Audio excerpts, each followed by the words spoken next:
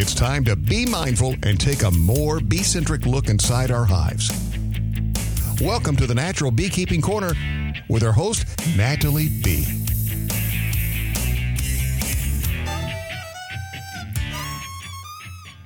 Hi, Les. Thank you for joining me today for the Natural Beekeeping Corner and chatting about bees. Thank you. It's always a pleasure. Great. So today we're going to talk about several things. I think you wanted to talk about carrying capacity for local areas for beekeepers, and that also includes discussions about supplemental feeding, good bees versus, bees that need help for surviving. What are your thoughts? Let's get started a little bit on what the background story is about that carrying capacity. What does it mean, and why is it important to natural beekeeping, but also all beekeeping in general? Well, carrying capacity is how many cows can I have in this field, or how many foxes can live in this valley before they run out of food. And carrying capacity affects all plants and animals that we know of on planet Earth. And generally, most animals and plants rise to their carrying capacity and then stay roughly at the carrying capacity. It changes a little bit from year to year. Some years are good years and there's more grass for the cows to eat or flowers for the bees to make honey from. And other years are bad years. And so it moves up and down a bit. What brought me to my mind to the attention of this for bees, years ago, I lived in New Mexico, and the city of Santa Fe had quite a few feral hives, and some of them were in nuisance areas, like near schools or something. So there was an opportunity to do bee removals. And then I began teaching classes there. And I spent quite a few years teaching classes. Quite a few people took the class and started keeping bees. And what I noticed was that as more and more people had from 2 to 10 hives in their backyards, the feral bee calls diminished. And some years there was none. We couldn't find any feral bees. And it occurred to me that is it possible that the kept bees are now meeting or exceeding the carrying capacity of the area to support honeybees? And that we are trying to keep more bees in the area than can be. The problem with that is that when we take bees and put them in a beehive, are we taking a feral colony out of existence? Are we competing with the feral bees? And by nature of our help, we're making it harder for the feral bees. So we're just there's still the carrying capacity, but the majority of the bees are being kept. Now, that's still okay if we keep the long-term biological needs of the bees in our minds as we're breeding bees, because by keeping all the bees ourselves, we run the risk of putting their ability to adapt in our hands. And that means that we can override their natural biological needs. Or subvert them to our goals. Right, because we want honey and we can kill mites. We can give them high fructose corn syrup and pollen substitute. We can put them on a completely artificial path that doesn't have anything to do with nature, and in the long run, do them a disservice. We can't even take care of our own biological needs all that well. We have drug addiction, we have food choices. We have relatively little education and research into the study of nature, of biology. I believe that we're going to go into the age of biology, that we've been through the industrial age, the Iron Age, all the different ages. And we went through the industrial age and now the information age. And that's enabled us to do the research that's going to help us delve more deeply into the age of biology. We need to do it quickly while there still is plenty of biology to study. we have a propensity to separate ourselves from nature, to sort of dominate and control nature with machines and toxic chemistry. Yeah. So for those of you who don't know Les Crowder, actually, I believe almost doesn't need any more introductions. But for those of you who don't know Les is actually a trained biologist. He's also an expert beekeeper. He's been keeping bees for over 55 years. And over 35 years of those have been in natural and or tabar hive contexts.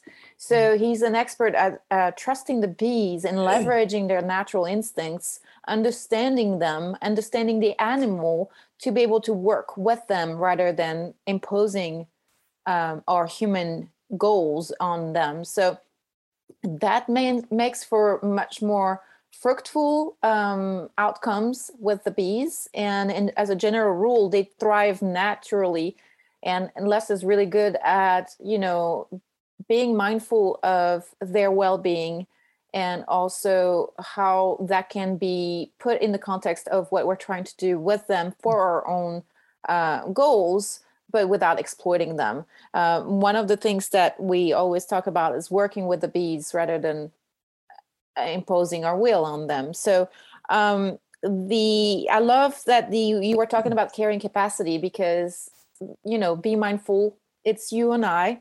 We work together. That's the other thing that you guys need to know is Les Crowder and I are Be Mindful, and we try to really fit that name and live up to that name, because we realize that we are all interconnected, and the bees are kind of a canary in the coal mine and a representation of that interconnectedness. They're really where we touch to that natural and almost wild nature of the bees, and still are able to work with them.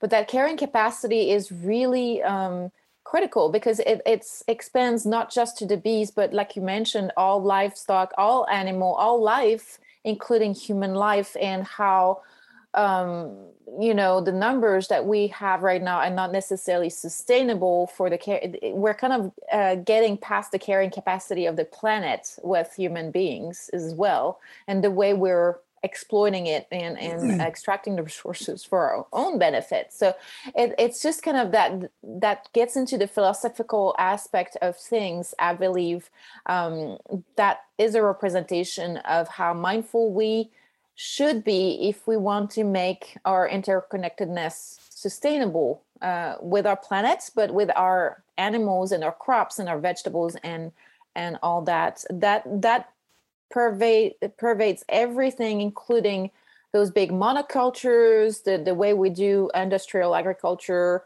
pesticides, fungicides, toxins that we put in our environment, and how it impacts also our bees, for sure. So let's circle back to the bees again, because this is the Natural Beekeeping Corner. But just keeping that in mind and keep that in the back of your mind, that the goal here is to be mindful and to kind of take a step back and not take those bees for granted and push onto them our goals and processes, and kind of start trusting them a little bit more. What we want really to be sustainable is naturally thriving bees, instead of weak bees that need treatments and constant help to be able to just survive and potentially produce, but in an artificial way, because they've been pushed by being fed pollen supplements, pollen patties, or soft sugar blocks, or a ton of sugar syrup that might mess with their gut microbiome. So there's a lot of unintended consequences when we don't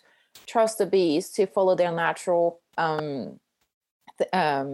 instincts and strategies. So I love the point that you're making about the feral bees input. Can you expand on that a little bit more, Les? The fact that we're kind of like focusing on the bees that are kept and trying to breed for specific traits and for specific things, and we're kind of completely discarding the inputs that the feral bees could be putting into that equation, and which you and I both believe are critical if we want to keep that diversity and potentially some of that ingenuity in finding solutions to the problems that the bees encounter. Right. And you make a good point. A lot of people got into beekeeping recently because they're saying, oh, we're worried about if there's not going to be bees, they're not going to survive. We need the bees for pollinating our food. Mm-hmm. So we need to save the bees. Well, we don't save the bees when we buy a beehive and fill it with artificial food and poison to kill the mites. If anything, we're actually doing the bees a disservice because we're making them less fit to the natural environment by breeding bees that are miticide dependent and feed dependent. We can give them artificial, high fructose corn syrup up the wazoo and then wonder why they don't thrive when there's no high artificial feed. So we have to try to help the bees be adapted to the natural environment and then dance with the flowers and the bees in our territory. And we have to listen to the bees. And I think that it's important to have feral bees because, in a sense, our kept bees get drug into our economics and our beliefs. So if we believe that they can't survive without miticides, we make sure they can.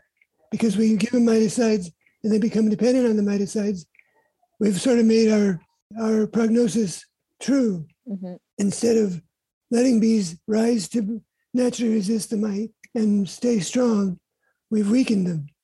So even people like the scientific beekeeping guy, Randy Oliver, back in 2016, he was basically saying the same thing, that we need to let our bees find ways to thrive naturally. And he also had that same warning that we keep repeating to everybody. If you're going to go with commercial bees, bees that are treated, that need those treatments to stay alive, you're doing everybody a disservice. Because you're not letting you're not picking from the strongest bee, the bees, the local naturally thriving bees, and then if you decide to go treatment free and you get those commercial bees and you don't treat them, they're going to die, and they're going to be the ones that are going to be potentially creating more problems with their overload of mite populations.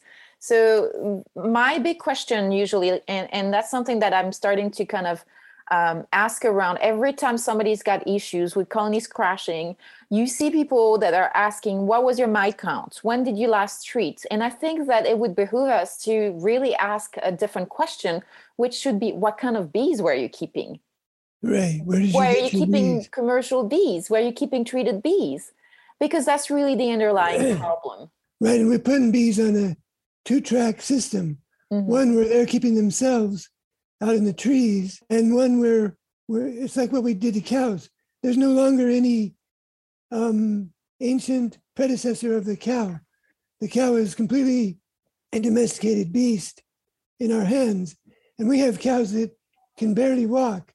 They can give 15 gallons of milk, but they can't hardly walk because their udders are so large, they don't clear the ground when they stand up. Mm-hmm. So is that what we want to do with our bees? To breed these bees that are, sit in the hive and just suck on syrup all day? Yeah, and that sounds extreme, but we've done that with other animals already. So we can do that with bees if we choose to, but I definitely choose not to. And I don't think there's a longevity in that system, that our carrying capacity is going to drag us away from that, either wisely when we begin changing how we do things to adapt and farm and keep bees more in a naturally sustainable way, or we have a catastrophe that forces us to do that. We can't get away from nature. And I don't want to get away from nature. Nature is beautiful. It's wonderful. It's full of flowers and abundance when we live rightly. Oh, you get help. I always have help. And she's explaining something that I'm not sure is quite English. She doesn't speak. I don't always understand her, no. That was very fluent in a different language. Yeah. Maybe she's speaking in tongues. I don't know. I don't know, but she was speaking very fast. Yeah. I was going to say, Les, that carrying capacity is kind of an interesting, I keep going back to that because it's important for all backyard beekeepers especially, but also for commercial beekeepers. What happens is that you have areas of good forage and you see a whole lot of removals happening, and you see a whole lot of calls for swarms. You see your bees are thriving.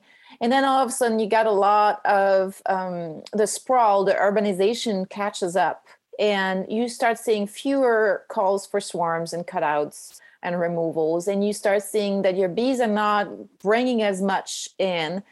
And all of a sudden you've got, for example, a commercial beekeeper that brings in several hundreds of hives in the area, and you see the saturation is starting to change the amount of resources that are coming into your colonies.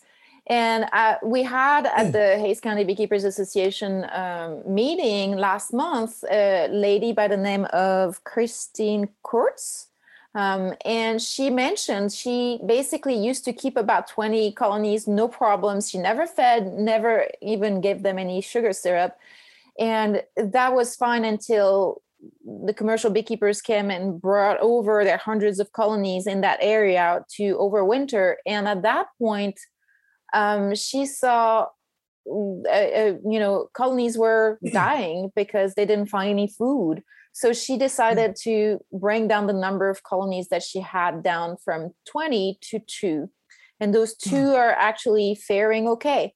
So there's something to keep in mind. We don't keep our bees in a vacuum. And I'm not saying that what the commercial beekeepers are doing is wrong. I'm saying they've got their own goals. However, it's important to realize that our colonies are not the only ones in the area. There are other colonies, and with the popularity of beekeeping increasing, you're getting a lot more pressure on the food sources and a lot more competition for the food sources, not just only on our bees, our honeybees, our kept bees, but on the feral populations.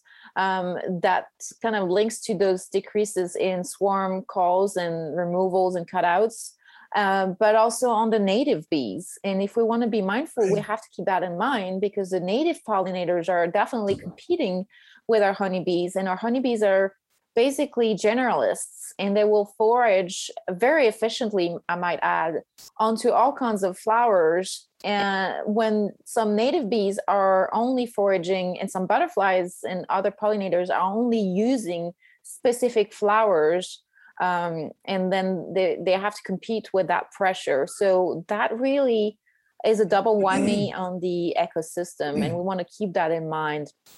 But Les, how do you go by? So we're trying to be practical here. What should we tell beekeepers, and especially backyard beekeepers that are the vast majority of beekeepers in the United States, really, on how they can mitigate those issues and what they should look for, and how they can improve their stock by potentially breeding away from the bees that are weak and just kind of keeping the survivor bees? What's your thoughts on that? Right. Well, first of all, Michael Bush and I years ago were at a meeting somewhere, and we got to talking, and he made a point I really like. I read that in your post. It's a really good point. If you have a situation where your bees are going to die because they're starving, that's an emergency, and you should feed your bees. But if you have that emergency in most of your beehives, most every year, it's no longer an emergency, it's mismanagement. Or it's chronic problems with your bees. Yeah, well, yeah.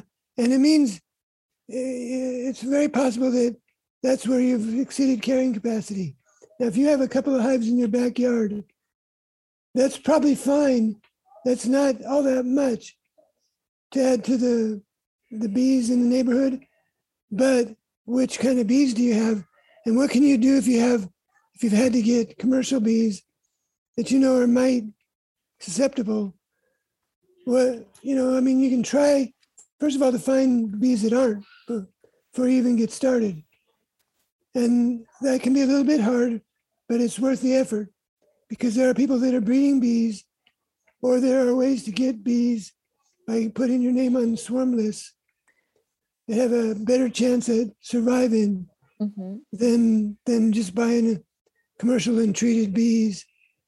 By the way, if I may, bee-mindful.com/resources.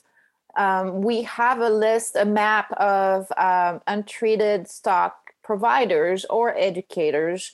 And you can kind of see if there's anybody in your area that's selling bees that are locally adapted, because that's important as well. They will do better than bees that have been imported from other states, and that are treatment-free, that are not treated, that are naturally thriving.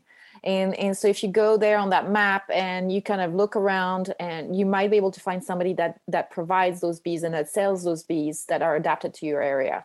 But if you don't, what do you do, Les? Well, one thing I like to tell people to do is to go for what I call the F1. So you've got some bees. If they can build up when the times are good, keep them in a small box so they fill up fairly quickly. You know, the Small Hive Initiative, the Tom Seeley, you can Google him anytime, Seeley. And he shows that bees prefer to be in a smaller box than we tend to give them. So in our case, we use the half hive, half of a top bar hive. That's about enough. 15 bars, right? 15 combs. And that's plenty for them to get through the winter, but it isn't enough for them to make all the bees and honey they might make if they could really go. Well, wait, Les. They might, but we have to manage them differently. They can make all that honey still, right? Yeah, they still make honey, but it often encourages them to get swarmy. And that's a good thing, because then when we see queen cells, we can make a divide.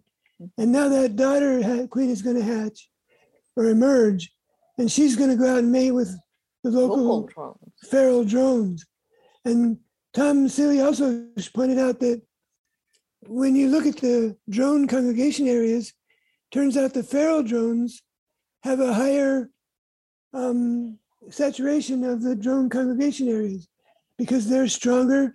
That's right. Better fed. They're better fed. They're not treated with miticides that turn out to be bad for the drone, or bad for bees also.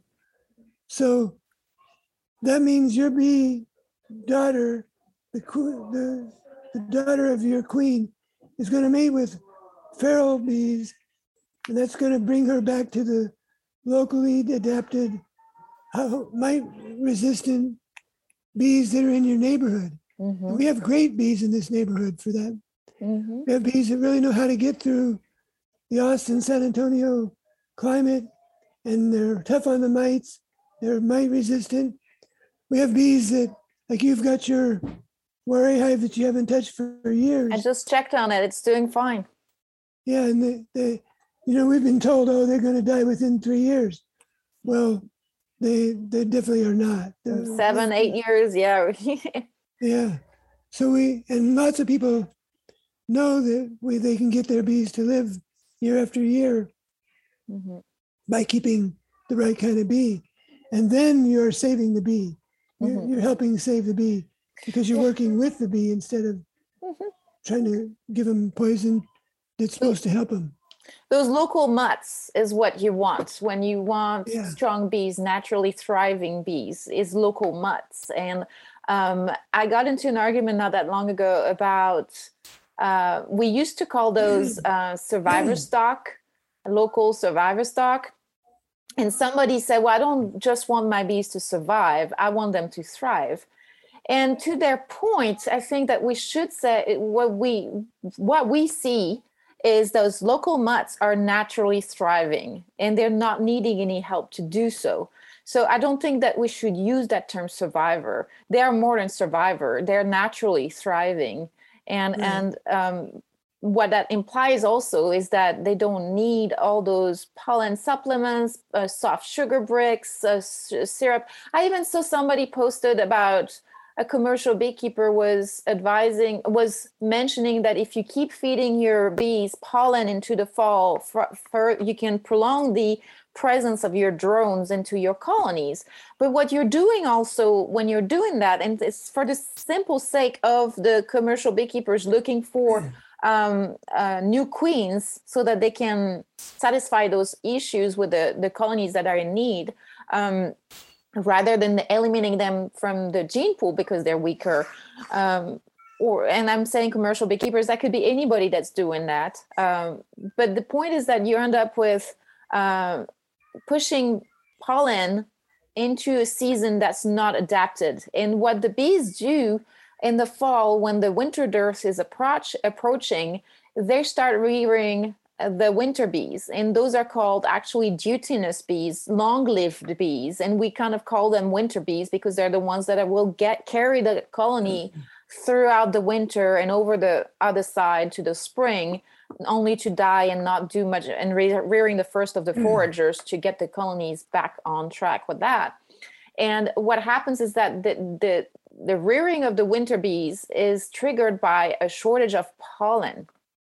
So when we do force feed pollen, especially when it's mixed with sugar syrup, which the bees are looking for and they will absorb readily if there's a dearth, then you're force feeding that, a little bit akin to what the French are doing with the foie gras and the geese that they're fattening up, like force feeding.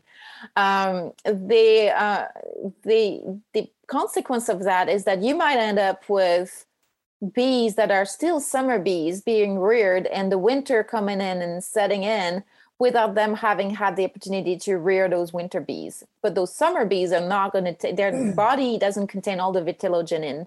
All the fat bodies are not there for the summer bees, so they cannot get through the winter, and they will get a little bit of an extension of life because they're not going to be foraging when it's cold, but they're not going to get through the entire winter. They don't have the body reserve that they need. So it's a mistake, and it's a mistake if you don't understand that cycle, and if you don't take into account those unintended consequences. You have to really, every time you get into a colony, you have to realize this is a super complicated superorganism that has a lot of interacting systems and feedback loops, that if we start messing with them, we really throw off and we end up with potentially issues. I was reading another post somebody was like, well, this beekeeper, all their colonies left just after they were done treating. I'm like, and people were like, well, what was their mite counts? Well, I'm like, do you realize that the treatments actually are taking a toll? They all have negative consequences. They all have issues, whether it be, queen events, adult kills, absconsion, which is what happened, brood kill potentially, just kind of not all of them are easy to apply because they fall within specific parameters of temperature and weather. And so this is something to keep in mind. I think that we're better off, those bees that cannot naturally thrive on their own, we're better off letting them go and keep the ones that are doing that, because those are going to be invariably the stronger bees, and those are the ones that we want to rear bees or bees from for the future. I think that there's something also to be said about designer queens, the artificially inseminated queens, or the Carniolans, Russians, Caucasians, whatever, kind of like everybody's kind of going for the silver bullet, the golden queen. And I think that it's the bees are going to eventually cross over and swarm, and you're going to be left with a queen that's not really the genetics that you had initially. So you might as well kind of get with the ferals in the local mutts and the naturally thriving. You're going to be better off than getting designer genetics anyway. And the other aspect of that, you touched upon this, Les, is that even if you have, let's say, poor genetics with treated commercial stock that's you're trying to work with, and it's not looking like it's doing so well, the first thing you can try is by letting them rear a new queen from even the eggs that they have. Pinch the queen if they have eggs, let them rear a new queen. That's going to go mate with your local drones and get some of those genetics in and introduce some of that resiliency already in your stock. And that's very, very important to know, especially if you don't have access to those treatment-free bees that we were talking about, if you got nobody near you. Right, Les? Right. And that's how you start breeding your own bees in your own neighborhood. And, it's a slow start, but it'll get you going. And it may, in a very short amount of time, turn your bees around. Because that queen will, if all goes well, then she'll start laying and she'll have mite resistance in her, and they'll clean up the hive, and the hive will begin to thrive. And so that really, the feral bees are our hope. And what we want is, like if I have a bee yard, and I do have some bee yards that due to regulations, you might say, we have to keep more bees in that area than we really probably should. So then they need to be fed. If I had my druthers, I'd say, you know what, there's too many bees in this bee yard. I'm going to go find another bee yard for some of these bees. Exactly. I'm going to spread them out a little bit, cut this down to 5 or 6 and see how it does. And hopefully that's reaching more to the carrying capacity. So that's listening to your bees. That's not saying, I need 20 beehives here for this or that reason. It's just saying, how many beehives should I have here? And let nature tell you. And, farmers are pretty famous at, next year's going to be better. And then try to not be too overly optimistic. Yeah. Try to be realistic. Okay, I have too many bees here. And it isn't working for them or me. So I'm going to move some bees out. And I'm going to go find a better place and keep some bees somewhere else. Right, move them to better forage. So that's the other thing. If you're looking for production of honey, which, to be honest, and for the sake of full disclosure, Les and I, you and I, we're not really looking for that. We're growing bees rather than we are producing honey. But if you are interested in honey production, which a lot of people start beekeeping for that reason, keep in mind that if you put too much pressure on your environment and you have too many colonies, their production is going to decrease anyway. And to maintain it, you're going to end up having to feed them, which is expensive. It's time consuming. It's not good for the bees. And I think that in the end, it's a lost cause. Whereas if you keep fewer in one yard and you're getting almost as much honey without having to feed them anything, right? Then at that point, what's the trade-off? Keep that in mind. Don't keep pushing your animals to produce for you if the carrying capacity is reached. Just kind of take it back a notch and just kind of let them thrive and produce for you. How much honey is a backyard beekeeper consuming in all reality, right? If with a couple of hives that are thriving, that's much more than enough for a family. Right. If you're trying to sell honey and produce a whole lot more, then just stay below the carrying capacity for your yard and then find other yards. There's plenty of people that would love to have bees on their land, even for free, especially for free, but even they may be willing to pay you for your hives that have better forage, right? Right, and that then behooves, if you're going to go into that, you should learn about your area. There are areas that do, like even right here in Texas, we know of areas where they don't do very well and where they tend to do much better. So look for those really good areas where the bees do better to set up another bee yard somewhere where they can produce more honey. And then it brings me to a whole different subject, but resist the temptation once you've oversold your honey to buy honey and package it as if it were your own and resell it. Because that just, I hate to bring that up, but that happens so often. Well, in the vast majority of cases for the honey that is for sale, yes. Yeah, it's so easy to sell the honey.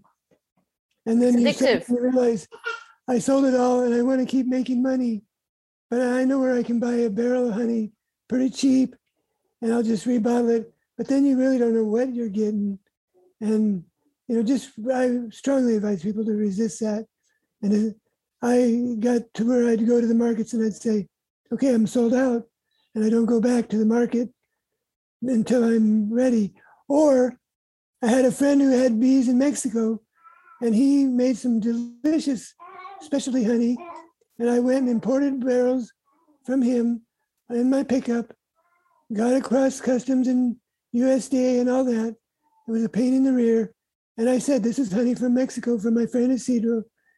And I was honest about it, at least. Right? Exactly. No, you have for those of you who don't know, the honey industry is full of shenanigans, and a big scheme is, especially when what you see in the grocery store is mostly part of that scheme, but that happens also in local, larger boutique beekeepers that are selling their honey, and very often are mixing it with imports and things like that. So you get a lot of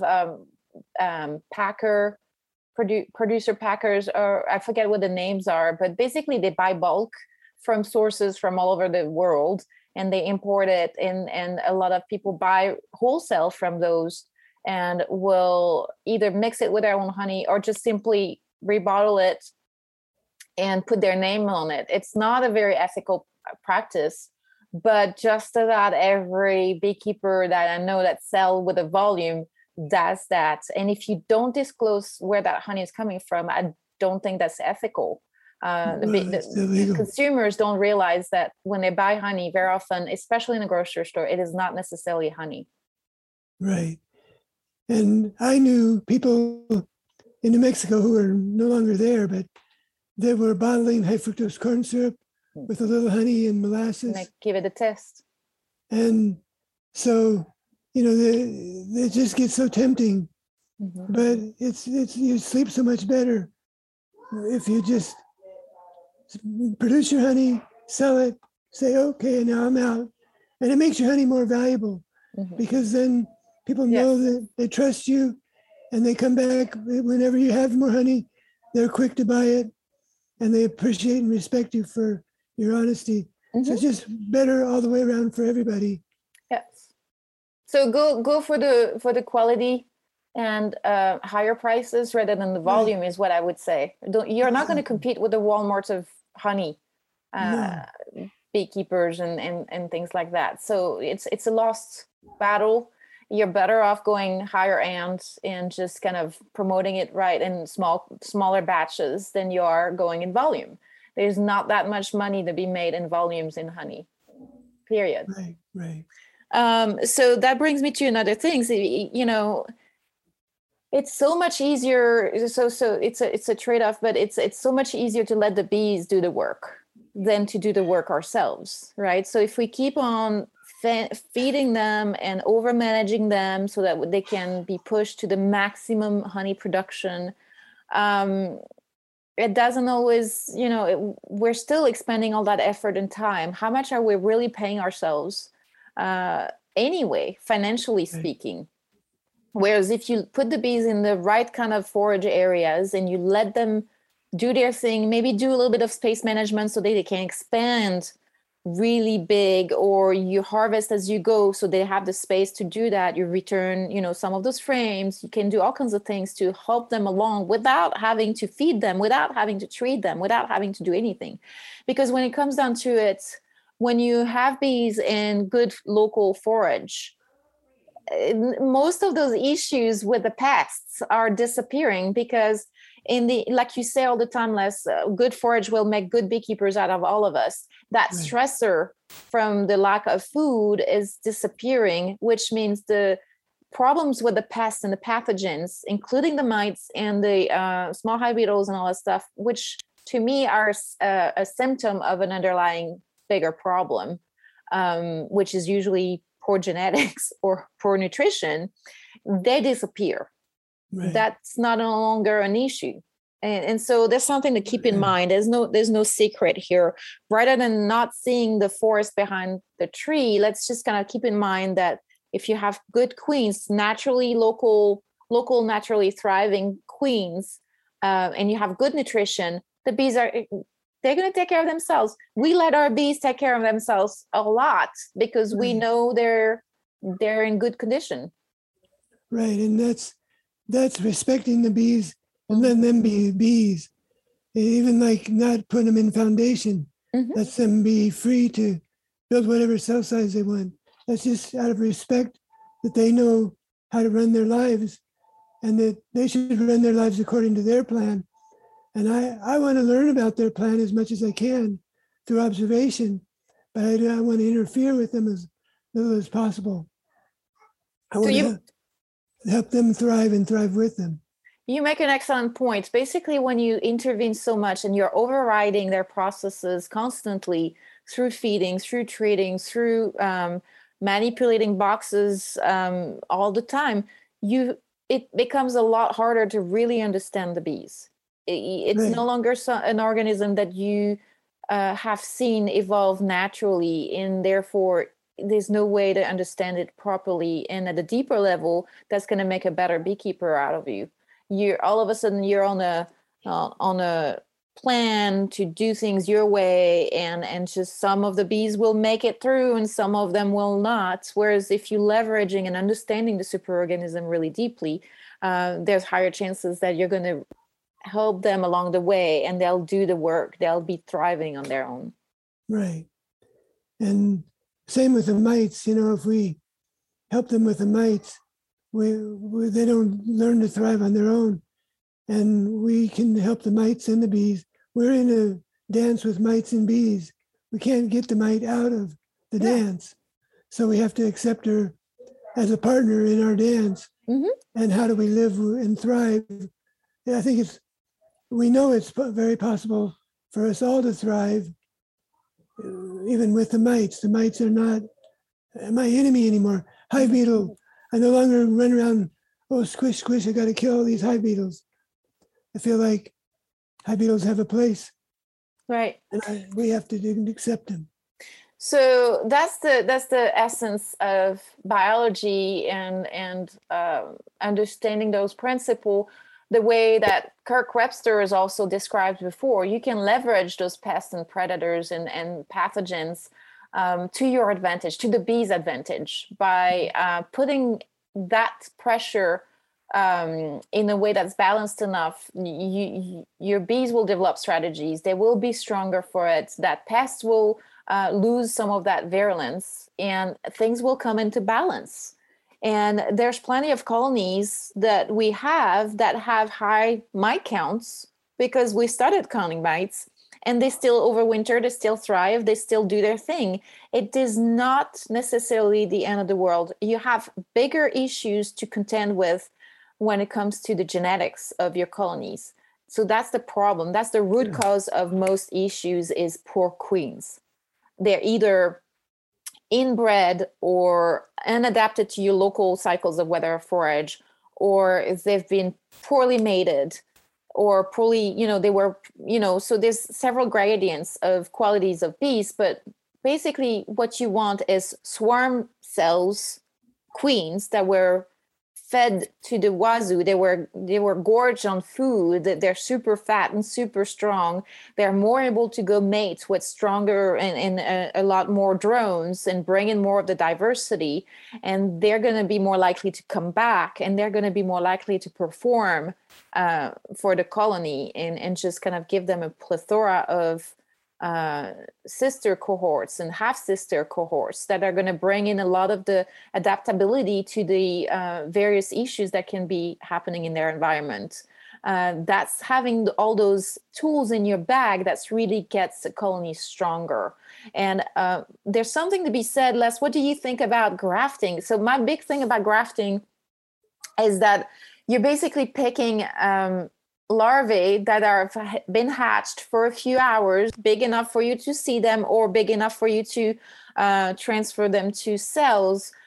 Even in some of the cases where you're having those eggs in the cells and you're not doing that, the problem is that the conditions are not swarming conditions. The bees were not in that mode where they were feeding those larvae from the get-go, royal jelly over worker jelly. For every hour counts at the exponential growth of a larvae, right? So those few lost hours or the lack of swarming conditions makes for inferior queens, as far as I'm concerned.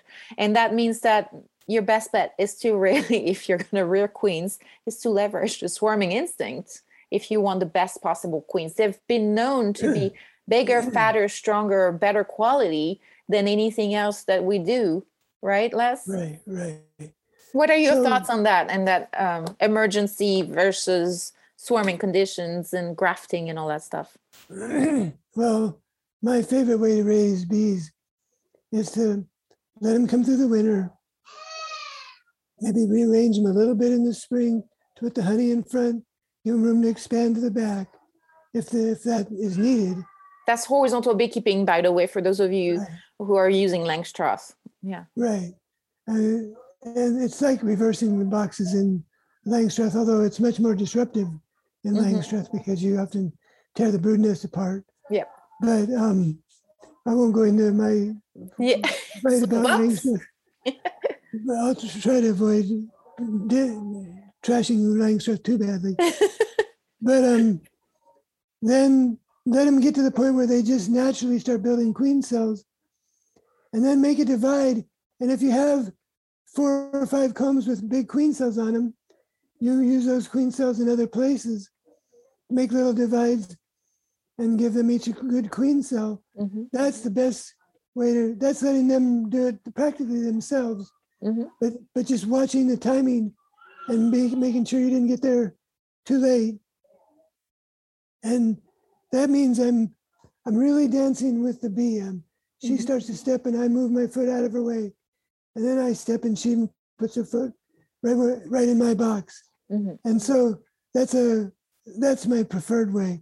And then it depends on the nature of the flowers and the weather. It's not in my control entirely, but I don't need it to be in my control. I want it to be in a natural thing. And then I have had times where, boy, I really need to raise some queens, and I'll go ahead and try some grafts, but it is an inferior and a sort of an artificial thing. I recall years ago a study where they weighed the queens being produced by different queen producers, and they found a fair difference. Some queen producers produced bigger, heavier queens than others, but when they compared them to queens that came from natural swarm cells, nobody got close to the natural swarm cell queen. Yeah. She was 25% heavier than the best queen breeders. That's a lot. 25% is a lot. Yeah, that's very significant. So that proved to me that just letting them raise natural swarm cells is far superior when you can. Right. So that really kind of is also what's interesting is that this is within the grasp of backyard beekeepers. Right. And anybody can do this. Anybody can kind of like push your colonies to be swarmy, to want to get to be congested. The way you do that is basically whether you're doing horizontal or vertical or whichever hive you're keeping is you want in periods of nectar flow, you want or just before the heavy nectar, just as it starts expanding and the bees are exploding and expanding, you want to kind of not give them too much space. It's the reverse of adding space. You want to just keep them on those tight conditions. And then you want to watch every week at that point, because once you see no more space to lay, food coming in, lots of capped brood, everything is filled with capped brood tight. There's drone cells coming in, and drones are starting to emerge. And you see that population has increased just after that huge boost of capped brood emerges. Then you have a big congestion that's being created, and that's when they're going to get swarmy. That's when they're going to rear those queen cells. There's going to be less and less space. They're going to start backfilling the bird's nest with nectar and pollen, and everything's going to be tight, and the queen's not going to have any more space to lay. And those days are critical. That's at the time where you got to watch what's happening in your colonies. And then as soon as you see those those queen cells being used, those queen cups being filled and larvae in them and jelly in them, you've got those swarming conditions. So there's two things. There's people that are using foundation and people that are using foundationless. Obviously, it's easier to cut out those queen cells out of foundationless, and they will probably make them in higher quantities and in areas that are more accessible to the beekeeper on foundationless. But what do you, I mean, between that and the foundation, how do you, what do you do when, as soon as you see those queen cells? What's your process? As soon as, so I check once a week, like you say, during swarm season in hives that are restricted. And it's a quick check. You just lift up, and I prefer mostly to work with top bar hives, but I can just split 2 laying boxes and look at the underside. You mainly want to look at the bottoms of combs. Crack the box to the side. You pull it to the side. You Right, don't even pull the frames. No, I just look underneath it. If there are queen cells hanging down from above, well, okay, it's time. Or in the top bar hive, I left 2 or 3 combs at a time sometimes. I just quickly look along the bottom and the side margins, and I'll see those queen cell cups. And as soon as they're occupied, I go ahead and just make the divide right then. 4 comb divide, where I pull the queen, 2 combs of cap brood, in between 2 combs of mostly honey and pollen, brush in some extra bees, put them back. Now, if I have 3 or 4 combs with queen cells, I may have a way to make another divide and put the queen cell in some other hives, and that's good. Or if and I rarely cut comb to cut the queen cell out, but you could, if you had 3 or 4 on one comb, you can cut them out. Delicately around it, right? Yeah, but I rarely do that. I mostly leave the comb intact, and I go ahead, because nature always is redundant. They always raise more queens than they need. So if there's 2 or 3 on a comb, I give all 2 or 3 to the next existing hive or whatever.